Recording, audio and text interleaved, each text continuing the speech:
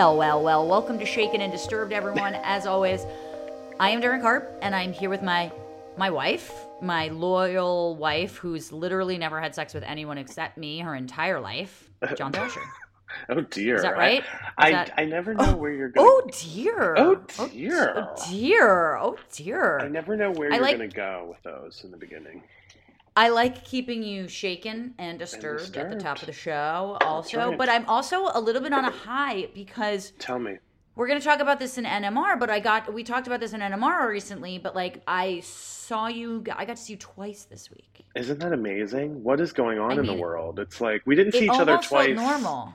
Well, I was going to say we didn't see each other twice in a week before the pandemic times. Usually it was just once a week when we were recording. So something spicy's going on in the world, I think. Something spicy is definitely in the air, but the second time we actually saw each other was because we had first time we saw each other was a Patreon live stream. Big thank you to the people that actually came out for that. We know it was kind of tough timing. It was kind of later than normal, and it's also like right in the heart of holidays where everyone has holiday parties and this and that, although Omicron might be changing all of that. Omicron.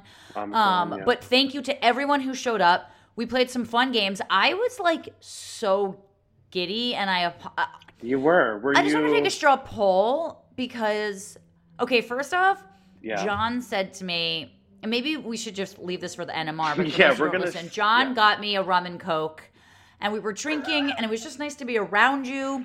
And then I got self-conscious that all of them were reading into my weirdness, which made me even more weird. Would you say that you're paranoid? Thank you. Yeah. I was a little paranoid, just that I wasn't being my normal self. But we had great games. You prepared some awesome games, and you were in charge of the gift giving this year. So, that's right. John, why don't you tell the people who weren't participating what if they did participate, could have won? Yes. Well, you guys are missing out on our Patreon because the first game, we usually do 2 games per live stream.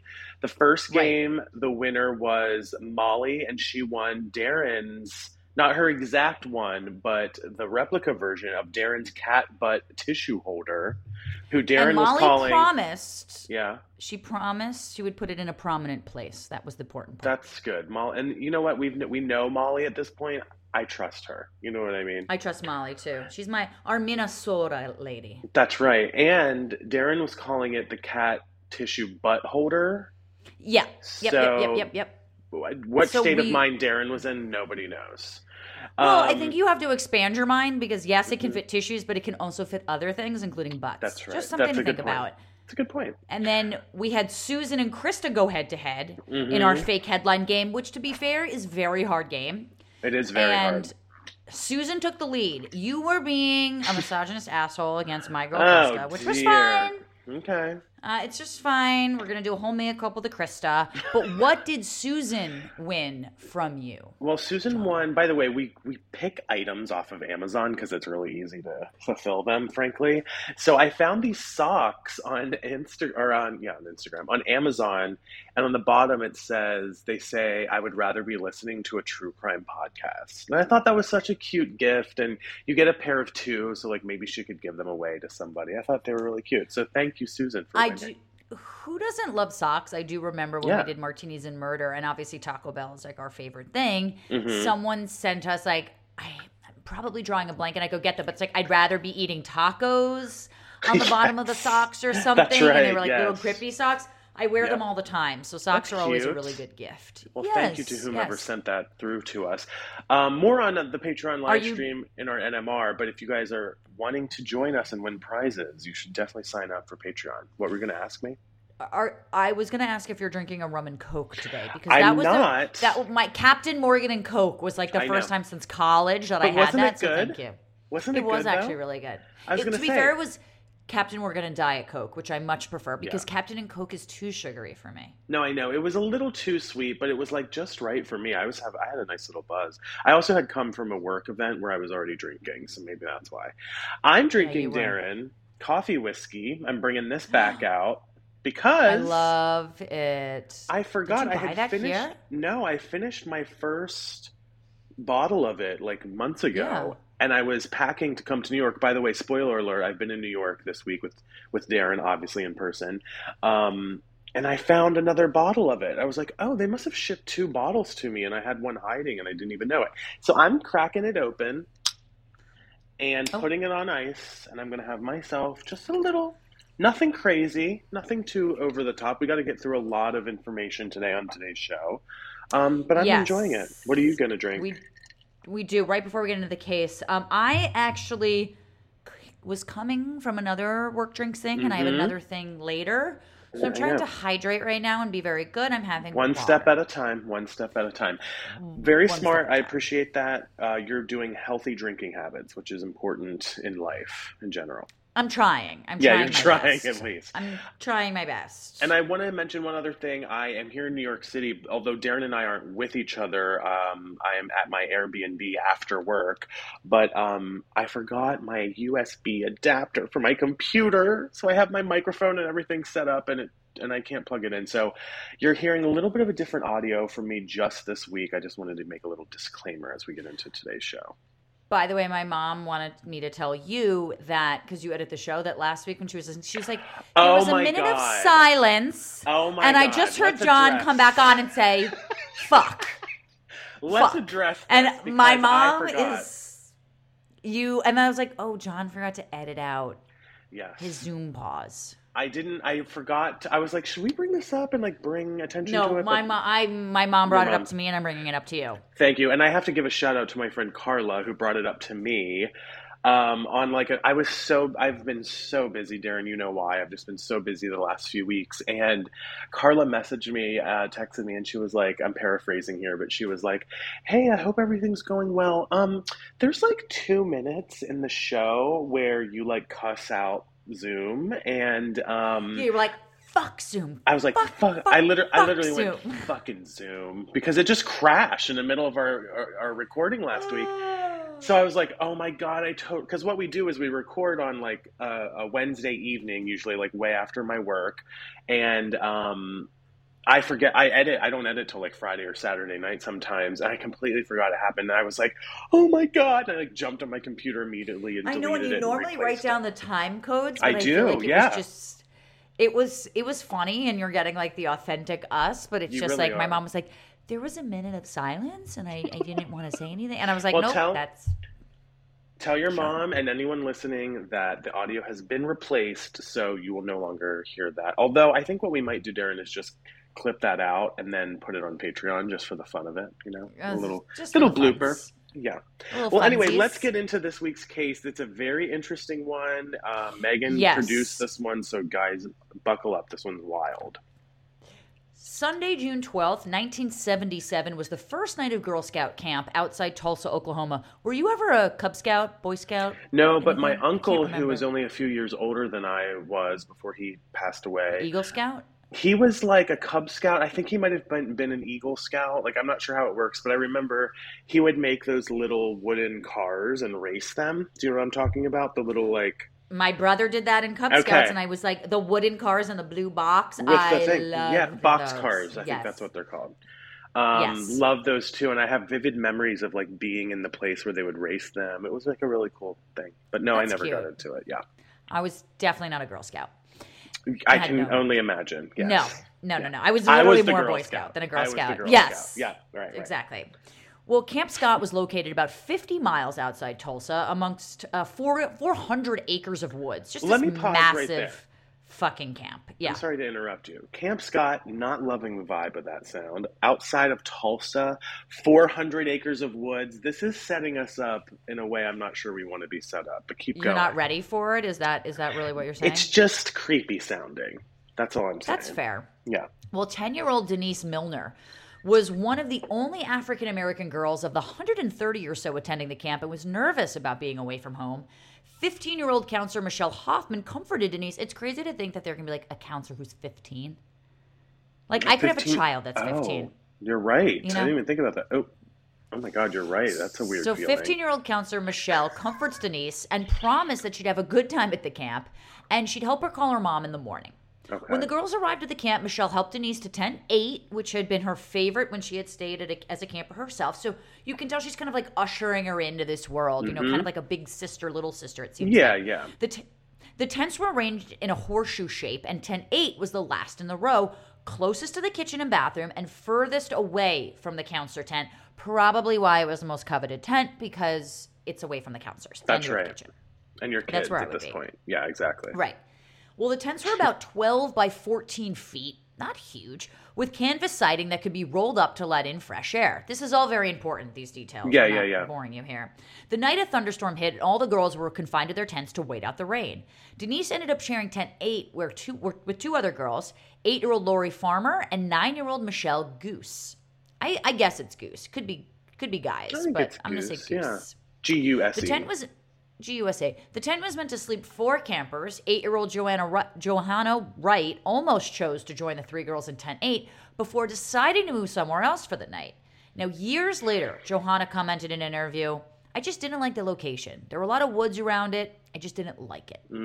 Now, remember, it's horseshoe shaped, so you'd think that it wouldn't be far from the other places, but placement very much so matters. Although the 3 girls started off as strangers, Counselor Michelle recalled that they had quickly gotten to know each other and became friendly and lively. And listen, these girls are young, they're away from their parents, they're out in the woods, and they're girls in a confined space waiting out the rain. Not surprising that they were all going to end up being friends. I think you might know where I'm going to go with this, but when I think of tent in the rain, I'm thinking The Lost World, Jurassic Park.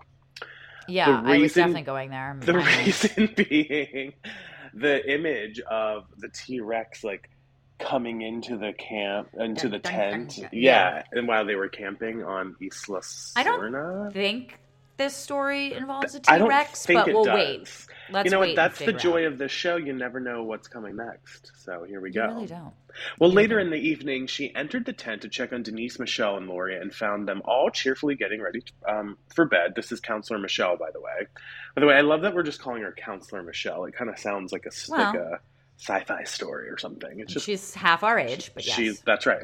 Counselor Michelle returned to the grown-ups tent to get to bed for an early start on Monday morning. And in the middle of the woods without any lights, the camp was incredibly dark, and the thunderstorm made it even more difficult to hear anything outside of your own tent. By the way, this is The Lost World, Jurassic Park. It is unfolding exactly like this. We're going to keep going. We're reading the IMDb page of The Lost World. Right? That's right. Yeah. Well, after the girls enjoyed their first night away from home by being silly and playing with their flashlights, they all settled down. Everyone went to sleep for the night. By the way, I'm also wondering, is it common for Girl Scouts to do this? I know Girl Scouts is all about camping and making, but I'm like, do they send them all away to a camp like this? Because I'm not sure how I'd feel about that as a parent. Maybe some factions do, or it's like a specific camp that you can go to if you're a Girl Scout. Unclear, because I wasn't a Girl Scout. Well, Monday morning came, and at 6 a.m., Counselor Carla White found the bodies of the Tent 8 occupants, Denise, Michelle, and Lori, dead on the side of the trail leading from the tents to the showers. This is a tragic story, unfortunately. By 7:30, law enforcement was on the scene to investigate, and the scene was brutal. The girls had been beaten, strangled, and stuffed into their sleeping bags outside of their tent. They found the wooden floor platform of the Tent 8 covered in blood. Right from the start of the investigation, authorities believe the killings may have been done by multiple people. That was initially my thought, too, because it seems like a lot to do this with multiple people, frankly. Detectives... Well, and little girls you'd think would scream. I mean, it was a thunderstorm, but you'd think someone might hear. Yeah. Well, detectives found a tennis shoe print outside of the tent and a different shoe print inside the tent. So, great indicator that it's multiple people. The killers now appear to have tried to wipe away copious amounts of blood using towels and the mattresses. So, it's very disturbing. This is what I'm saying, though. As a parent, if my kids were going away to Girl Scout camp with 130 kids, it's I just feel like I couldn't. Maybe this is the 70s, it's a different time frame, but nowadays, knowing what we know, being a true crime podcaster, I'm not sure I could do it. Although it's funny because it's completely irrational because the world's safer than it was in the 70s. That's true. Like murder and crime has actually gone down. So it's like, it's just that we know more, like we're more connected, so we're communicating more. But like the facts shouldn't bear that out. You'd think that we'd be safer. Kids have cell phones now and a lot of precautions. But I understand what you're saying because it's very scary. Well, investigators also found a flashlight, some duct tape, and a piece of cord at the scene, as well as fingerprints on the girl's remains. At around 10 a.m., Camp Scott was evacuated without telling any of the campers why they needed to head home after only spending a single night away. Wow, so they didn't even know. Yeah. This would be jarring. June 13th, 1977 was the last day 50-year-old Camp Scott was open to the public. The camp never reopened after these murders. On June 14th, Tent 8's wooden platform floor was airlifted to a nearby crime lab. The next day, on the 15th, a suspect was arrested about 7 miles north of Camp Scott. The suspect lived in his car near the camp, was questioned by authorities before being released. Now, next, authorities turned their attentions on the owner of Camp Scott, Jack Schroff, who was found to have stolen items in his cabin. Police believe these stolen possessions may have had a connection to the girls' murders. Though police had their suspicions about Jack, no further evidence was found that he was part of the murders. I mean, found to have stolen items, yes, that would be a flare, but that doesn't necessarily mean he's the owner of the camp. You'd think that would be like a huge liability. It's open for 50 years. Not one thing happens. It just seems unlikely. And also, even if he's not a suspect, like what would be his motivation about murdering 3 kids out of nowhere, you know? Well, yeah, I mean, there doesn't seem to probably be any good motivation. So, next, police stated publicly that a man named Gene Larrett Hart may be a suspect in the case. Gene was a convicted rapist who had escaped from Mays County Jail in 1973 and was never caught. Police believed him to still be at large in the area. On June 16th, police brought the Wonder Dogs, trained sniffer dogs, essentially, from Pennsylvania to help canvass the crime scene. And we've seen so many documentaries, you know, whether it's Making of a Murder or about how unreliable it kind of is, these dogs. They signal to something, but it can be hard to say definitively what necessarily went down. They can really only signal. It doesn't say a lot. The dogs were valued at being worth somewhere between $10,000 to $20,000 each, presumably because of all the training they've had. And the dogs helped determine that the killers must have passed by the counselor tent in order to reach their victims in tent 8. By the way, I just love that they're called the Wonder Dogs. It's like very Marvel, you know. By the way, did you ever watch American Horror? Always reaching back to more. Yeah. American Horror Story, one of the seasons from 2019. I don't think you watched that show. I don't really watch that show either, but this season was all about murders happening in a camp for kids. Oh God! I mean, it wasn't. Great. They weren't literal kids, by the way. It was like adults playing. I don't actually remember now. Like adult. Was it an adult camp or something? Anyway, it was a spoof off of like Camp Crystal Lake and like the whole thing with like, you know. Anyways, this is giving me vibes of that. But the Wonder Dogs also found a pair of eyeglasses and a small case belonging to one of the campers and one of the counselors, respectively. The same day, the medical examiner finished inspecting the bodies of the 3 girls and determined that although their killing had been brutal, none of them had been raped, which is at least some silver lining in all this. Slightly less disgusting. Yeah. On June 17th, Jack Schroff passed a lie detector test administered by police, which indicated he had nothing to do with the killings. However, the Tulsa Tribune ran an article about the fact he was being questioned in connection to the crime. Due to the way the article was printed and continued on another page, some readers were led to believe that the camp owner was still a main suspect in the case. He received numerous harassing phone calls and threats. So basically what's happening is they reported on it. You had to flip the page, and it's like, by the way, he's completely innocent. But I gotta say, that trope still so exists today where people are like, I read a headline the other day, and it's like, but if you read the headline, you would have seen in the article that wasn't true, because headlines and those things on the front page are to get clickbait. And so I hate when people are like, well, this headline, I'm like, but did you read the article? I love that you're bringing this up, because I don't know if it's Twitter or Facebook or both, but now when you sometimes share articles that are headlines, it will prompt you to be like, hey, did you actually read this first, or are you just sharing it? Yeah, it's like, hey, motherfucker, did you read past the first 3 sentences? Like, okay, look at social media kind of catching up with the horrors of social media from the last couple of years. But I appreciated that at least. But yeah, it's the same thing, except it was in print back then. Well, on June 18th, the sheriff announced that the investigation team had uncovered a murder weapon. Right, how exactly did they die? We should figure that out. The same day, the ADA commented to the press stating that they had no idea that what the sheriff was even talking about. Uh-oh, we're not on the same page. No pun intended here. United Press International ran with the story, reporting that the murder weapon was a crowbar, which contained several viable fingerprints. Around this time, rumors surfaced in the area that a local Cherokee medicine man had placed a curse on the Wonder Dogs. I want to take a moment here and say that this is a stereotype that Native American people can curse and put spells on people, and I just want to take a moment and say we don't necessarily believe that. This is just the rumors and the reporting at the time. Anyway, on June 18th, one of the Wonder Dogs died from heat stroke. Okay, I'm sure now the public is believing. So I'm sure this just makes the curse feel more real and alive. Sure.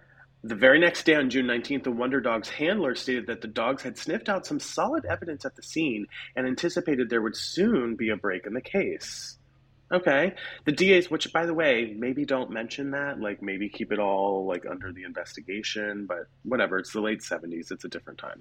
The DA's office announced to the press that there were still no suspects in the case. The same day, the sheriff's department announced that they had a single suspect. The same day, the Oklahoma State Bureau of Investigation stated that they had 3 suspects. I mean, is this the CDC with COVID? Like, nothing seems to be accurate. It's like, don't wear a mask, wear 2 masks, but don't wear 3 masks. Don't get a booster, get a booster. It's like, this is this. Like, we have 1 suspect, we have no suspects, now we have 3 suspects? Right. What's going on here? Okay. Yeah. Well, the same day, the DA's office corrected the press report stating that the sheriff's office was incorrect when they stated that they had found a possible murder weapon. So, as Darren was saying, a lot of miscommunication happening around this case. It's probably a matter of, I feel like we hear this from time to time, like probably jurisdiction. For press. Yeah, but also I'm thinking like jurisdiction about who's actually doing the investigation. You know what I mean? Like that's always a little hairy, especially in the 70s, I feel like. Well, and like what they divulge to the public might not necessarily be accurate because they don't want to show their cards, you know? Right. But there's still a murderer out there, apparently. Right, exactly. So they don't want to necessarily say if it's solved or not. On June 20th, though, the DA's office publicly stated that there are several suspects in the case and a mountain of evidence. They have a mountain of sussy suspects. They have a mountain of susness. That's what they have. Susness, yeah, that of susness. Okay. One of the 2 remaining Wonder Dogs suddenly ran out into traffic and was killed by a car. Oh, dear. On June 21st, authorities publicly identified yet another suspect called Mike, which is in air quotes, obviously a fake name, a lone camper who was in the Camp Scott area around the time the girls were killed. This gives me a little bit of like Gabby Petito vibes, only because it's like, oh, there's random like hikers in the woods. Yeah. Mike was believed to have stolen some gear from a nearby Boy Scout camp, including a hatchet. On June 22nd, authorities announced that 2 photographs were found, picturing 3 women. Some officials commented to press that the photos were found near the girls' bodies. Some officials commented that the photos were found in a cave roughly 2 miles from the camp. Can they get their shit together? What are these officials? It's next to the bodies or next to a cave 2 miles away? 2 miles away. It's one thing if it's like we have 1 or 2 or 3 suspects. To some degree, okay, I can understand that. You're doing an investigation. There's probably multiple people involved, whatever. But 2 miles away from the camp is a bit of a stretch in terms of like getting the facts right. Bit of a stretch. Well, later that same day, the DA's office announced a media blackout. Thank God. The same day, forensics teams told press that there was, in fact, only 1 usable fingerprint uncovered on the girls' bodies. And on June 23rd, authorities told press that the 2 photographs were developed by the still-at-large Jean Leroy Hart. I have a quick thought, though. I'm thinking about the photographs. Apparently, it was a dark and stormy night. How usable are these photographs? How usable are the fingerprints, even, you know? Just something to think about. Are the photographs even, like, connected? Related? Yeah. The photos had reportedly been developed while Jean worked at the photo lab in the prison reformatory, and a man is sighted near the camp whom authorities believe to be Jean A manhunt is then launched in an attempt to find him. Oh, God. Okay. A day later, on June 24th, 200 members of the local law enforcement, as well as around 400 community members, combed the woods near Camp Scott to search for Jean. Although none of the civilian volunteers were supposed to be armed, many did carry guns, and some had to be arrested during the search for intoxication and marijuana possession. Marijuana. I mean, is this a party? I didn't realize that being a civilian volunteer meant going to an all-night kegger. Sorry. Knows? I know, but I mean, the picture of this time frame and of this moment and of this community even is just, it almost feels like fantasy or like imaginary. Or like a movie. Yeah, it's something odd. Weird's going on. I don't know why I was saying imaginary like that. Imaginary. On June 25th, heat-seeking devices were brought in an attempt to aid the search.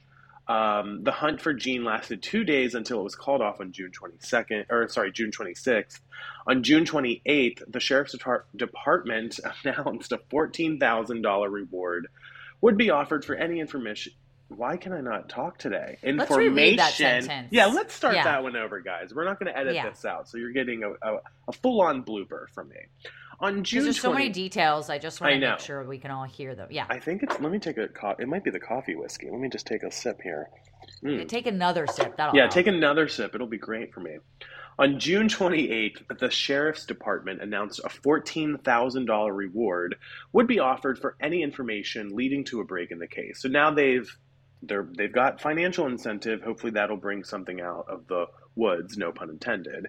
On June 29th, the very next day, the FBI stepped in to help. This is what I'm talking about with jurisdiction. Okay, now the FBI is coming in, bringing 40 agents to Camp Scott to assist in the murder investigation. And this was an interesting fact I was skimming before we started, because I like to kind of not know everything. I like to kind of give a full reaction. I think you do the same thing, Darren, whenever we're going through the details here. 40 agents feels like quite a lot. And it made me wonder if there were maybe other connections to a targeted attack. I mean, remember, these girls were murdered in a camp that had 130 other girls in it. So it's almost like if this is going to become a serialized serial killer situation, the FBI is going to want to know, if there's 10, 15, 20, 1,000 girls, is there going to be another attack? And by the way, I have to also think late 70s, remember all the crime that was happening at that time? How many shows have we done both on Shaken and Disturbed and in our previous show of the late 70s? I mean, there were serial killers everywhere at this point. Just something to think about in terms of time frame. No, you're right. Well, the next day, on June 30th, Jean's mother, Ella Buckskin, spoke to the press, stating that since the start of the case, she had been continually harassed and commenting that the sheriff had planted the found photographs in an attempt to frame Jean. We have no further information about that, so we can't really say yes or no to that, but that was her claim. She stated her belief that the Sheriff's Department had planted the evidence to alleviate some of the immense pressure they felt to come up with a suspect. We've seen this before. Seen this a lot over the years, however, including recently. However, the FBI rebutted Ella's public statement, saying they had proof her son was in the area at the time of the murders. A couple days later, on July 1st, the remaining law enforcement left Camp Scott, stating that all the evidence had been collected from the area. On July 5th, a man believed to be Jean was seen around the camp. More dogs are brought in to locate him, but nothing is turning up.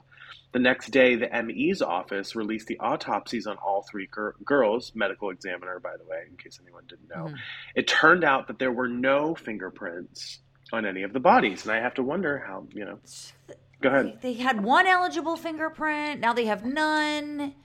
It's weird. The photographs are turning up next to the girls, but now they're not in a cave. They don't have a suspect, they do.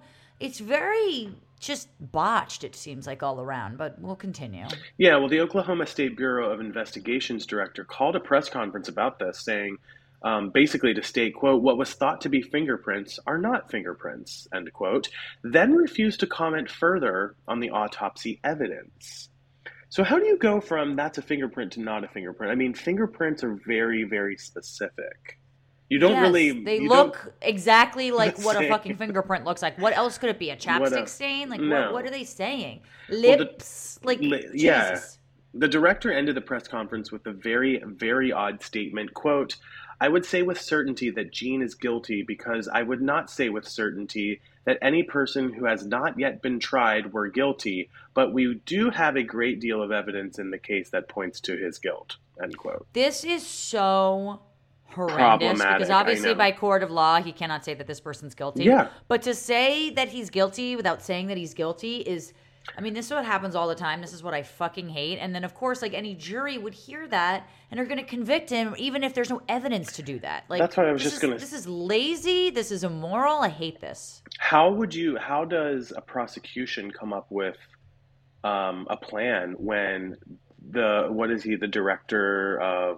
director ended the press conference, is saying something like that before there's even ever been somebody charged?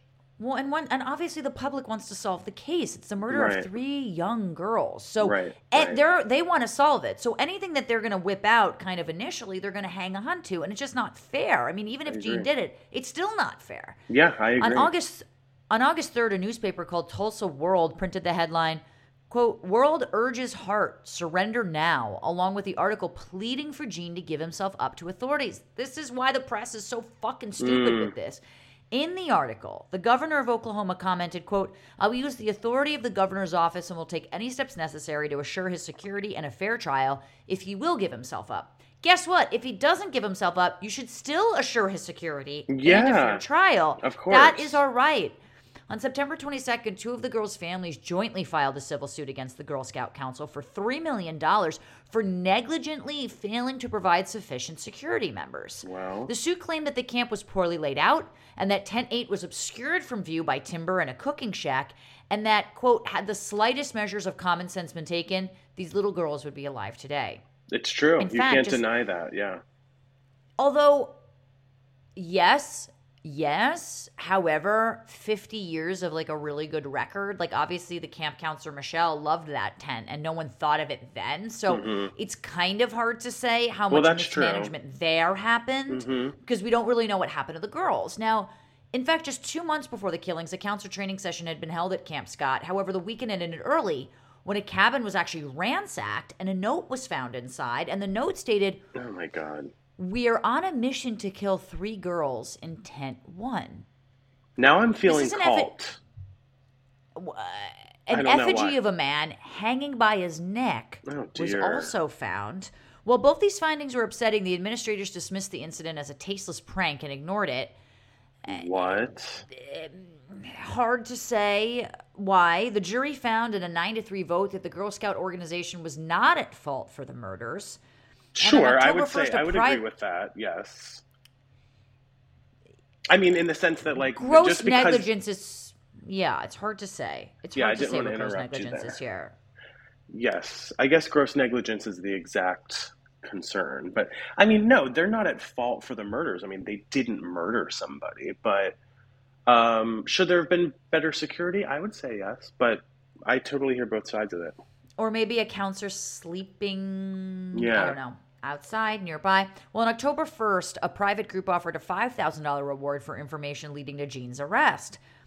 On January 28th, so this is a few months later now, composite sketches of Jean were released to the press showing what he might look like with and without glasses. Okay, but we're still not 100% sure it's even him that did all this. So correct. On April 6th, 1978, at around 4 p.m., authorities raided the home of a local Cherokee man named Sam Pigeon, about 45 minutes away from Camp Scott.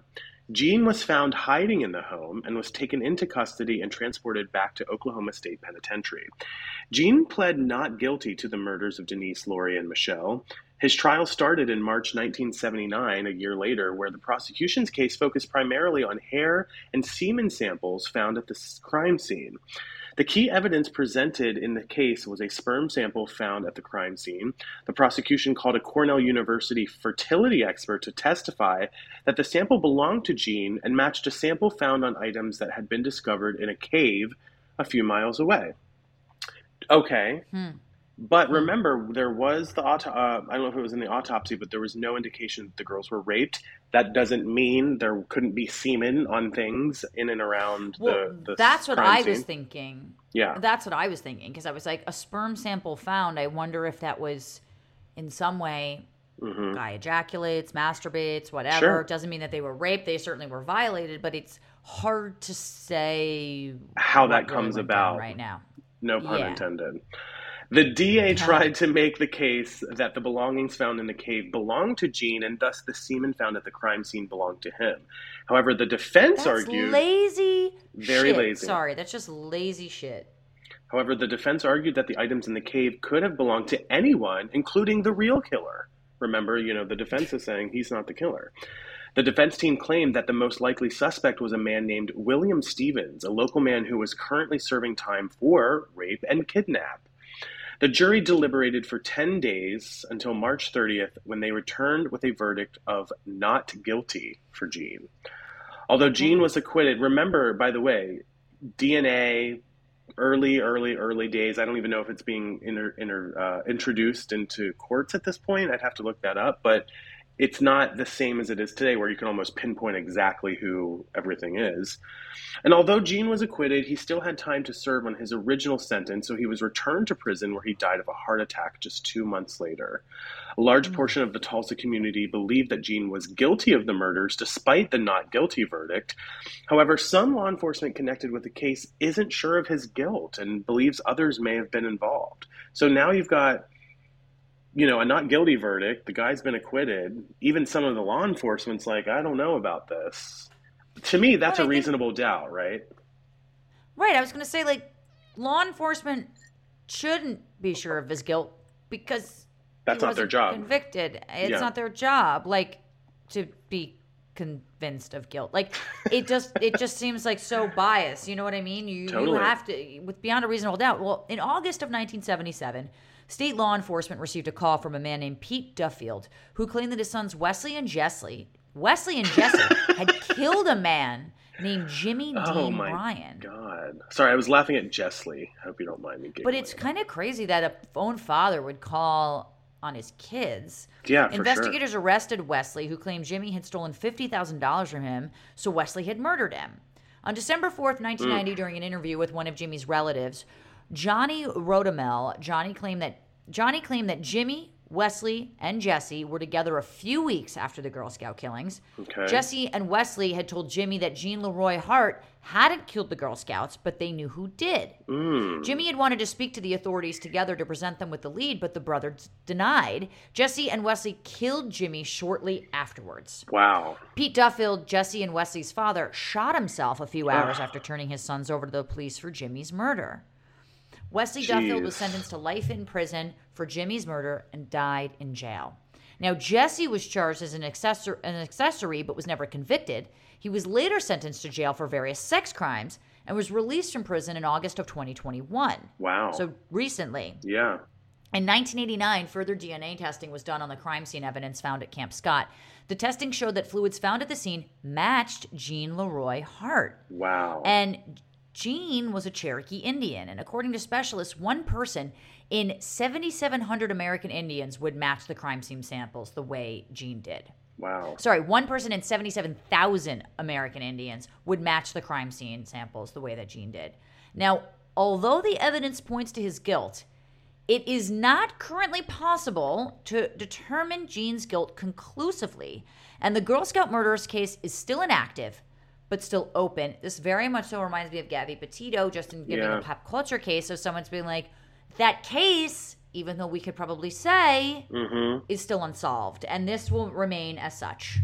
Yeah, you're right. Technically, the Gabby Petito case is. I mean, there was no evidence of a connecting person, sadly. Obviously, Brian Laundrie killed himself, is the report. So yeah, it's very similar, and then all these other people get connected. I mean, like we were just kind of saying, although his sampling has been found at the crime scene, does that mean he was the murderer? Hard to say. Maybe he's connected to these other murderers, who really knows? But I don't know. I feel a little indifferent only because we don't know how these girls died, really. I mean, and we know that, the fluids found at the scene match Jean, but does that point to direct? That's what I mean. Does that point to direct? It's just, I want to solve it for these girls. Obviously, the families deserve justice, but it's just, I don't know. You know, I'm so staunch on like, we deserve innocent until proven fully guilty. Innocent until proven guilty. And so that's what makes this case kind of so hard, is that it's still inactive, even if people kind of have, obviously people are going to have an emotional reaction to it. But I'm really torn about how to kind of take it. I agree. Well, let us know what you guys think about the Girl Scout murders on social media at Carpe Darren, at Jay Thrasher. Our Facebook group is up and running. Definitely check us out on Patreon as well, where we will direct message you if you hit us up. Yes. Let's get into listener shout-outs as we wrap up this show. Darren, in our show notes, I have a surprise shout-out. This surprise shout-out goes to you, Darren. Because I want to say thank you, because we've had such a fun week, and we talked about it on NMR, but the other day, Darren and I stood outside of her apartment on I won't say which street. Sorry, almost did. But, okay. And Darren stood there with me for what, Darren? I want to say an hour, and you really gave me a lot of great life and relationship advice. We didn't go back inside to do that, I don't know, but we were like, we got caught up in it. We were just like, we got caught up in it. There's something about the New York moment of like the cars honking and the smell of garbage in the streets that just really felt like a moment. Not that you live in a place. Well, to be honest with you, it felt good to be outside. It was like nice and chilly, but my pleasure. You know that I'm always your therapist. You really are. Darren knows. Darren knows. I don't pay you much. Well, I do pay you, but not for my own money. Yeah. But you know what I'm saying. Yeah, exactly. But yeah, Darren, thank you for taking the time. I just wanted to say thank you for your sweet generosity. Of course, best friend. Of course. Of course. We obviously wanted to also shout out Krista and Katrina, who were the second place winners of the games. We know this is not a cat butt holder. Tissue holder, yeah. No, just cat butt holder. Or just a cat butt holder, that's right. And not socks, but Krista and Katrina. Krista, I kept wanting Mitz to play, but Krista was like, no, me, motherfucker. Like, Krista was being so nice. You were like, I think our next contestant is Ariana. And I was like, Darren. I know, and then you were like, shut up. Yeah, and shout out to Ariana, too. And then we each had, like, our horses in the race, and then you were like, Krista, you can't win. And Krista just had the best attitude and we appreciate you suffering through us. Katrina, you are fucking amazing. And I love the way Katrina's mind works. We were kind of like talking out our answers about who kills more people. So thank you to both of you for playing. We love you. And I also our last shout out, Oh, sorry, just about Krista is Krista got one right in her whole game, and it was the one we gave her. So you know what I mean? It's a tough game if you can win it. I think you're wrong. I think she got the last one right, because remember we were like, the last one? Wow, but remember we announced the winner, so that one didn't even really count either. Krista, we love you. Yeah, but she got it right. She got it right. All right, fair enough. What's your beef with Krista? What did Krista do to you? What did Krista do to you? But would it have counted on the scoreboard if we were playing a real game? I don't know. I don't think that it would. I'm just saying. But like a win's a win. Like, let's take it. Let's go, John. All right, fair enough. Sorry, Krista. Anyway. Our last shout out goes to Michaela in our Facebook group, who's also a Patreon subscriber. She got one of the holiday cards we actually mailed out to our Patreon fans. That was, and she said, I love this so much. My fiance brought it in from the mailbox after work. I was ironically listening to Shaken and Disturbed at the very moment. He was like, who the hell is John and Darren, and why are they calling you a radish? And if you don't know what that means from our NMR, I'm not even going to tell you, because that is so worth it to be a part of our NMRs. Yeah. But Michaela, I love you. That's amazing. I love the fact that, like, next time we have to send out, like, something to make the husbands or girlfriends feel like they're cheating on their partners. Oh. You know what I mean? Like, great time last night, sexy radish. You know, just to, like, let's start some drama. Love let's start mom some and shit. Dad. It'll be really romantic. Right, yeah. Love your boyfriend and girlfriend. Just let's start some drama. You know what? I thought the same thing that Michaela was talking about when I sent these out. I put them all into the mail before I came up to New York the other day. And I was like, I bet a lot of these people's family members are going to be like, what the hell is this? It's like David Archuleta. Well, we won't tell you what it is. You'll see it on our Instagram and on our social media in the coming days. Yes. So keep an eye out for that. But anyway, Michaela, thank you for that. By the way, a friendly reminder to join our Patreon. Our now annual holiday cards went out last week, and most listeners are receiving them now.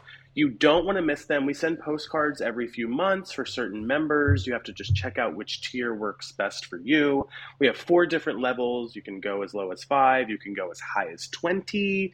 And get all kinds of goodies mailed to you, sent to you, and interacting with you.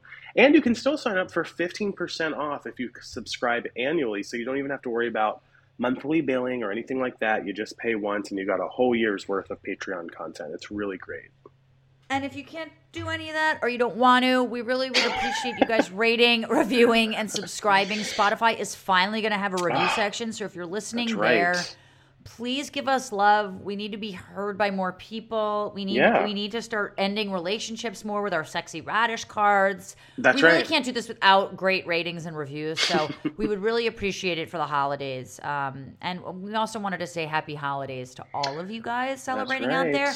No matter, denomination, it's the end of the year. We generically say happy holidays to whatever the fuck and happy New Year, so that's what we're doing. Absolutely. And of course, thanks again to Megan for producing this week's episode. Darren, let's do a quick shout out for the listeners who may be on the subway sitting right next to each other, synced up together at the exact same moment. So we're going to I love that you're assuming all of our listeners are in New York City. They're in the subways. Yeah. All right, ready? Here we go. 1, 2, 3. Thanks, Megan. All right, and thank you to all of you guys out there. We love you so, so much. And we will see you or hear us next week, next time. Okay, bye.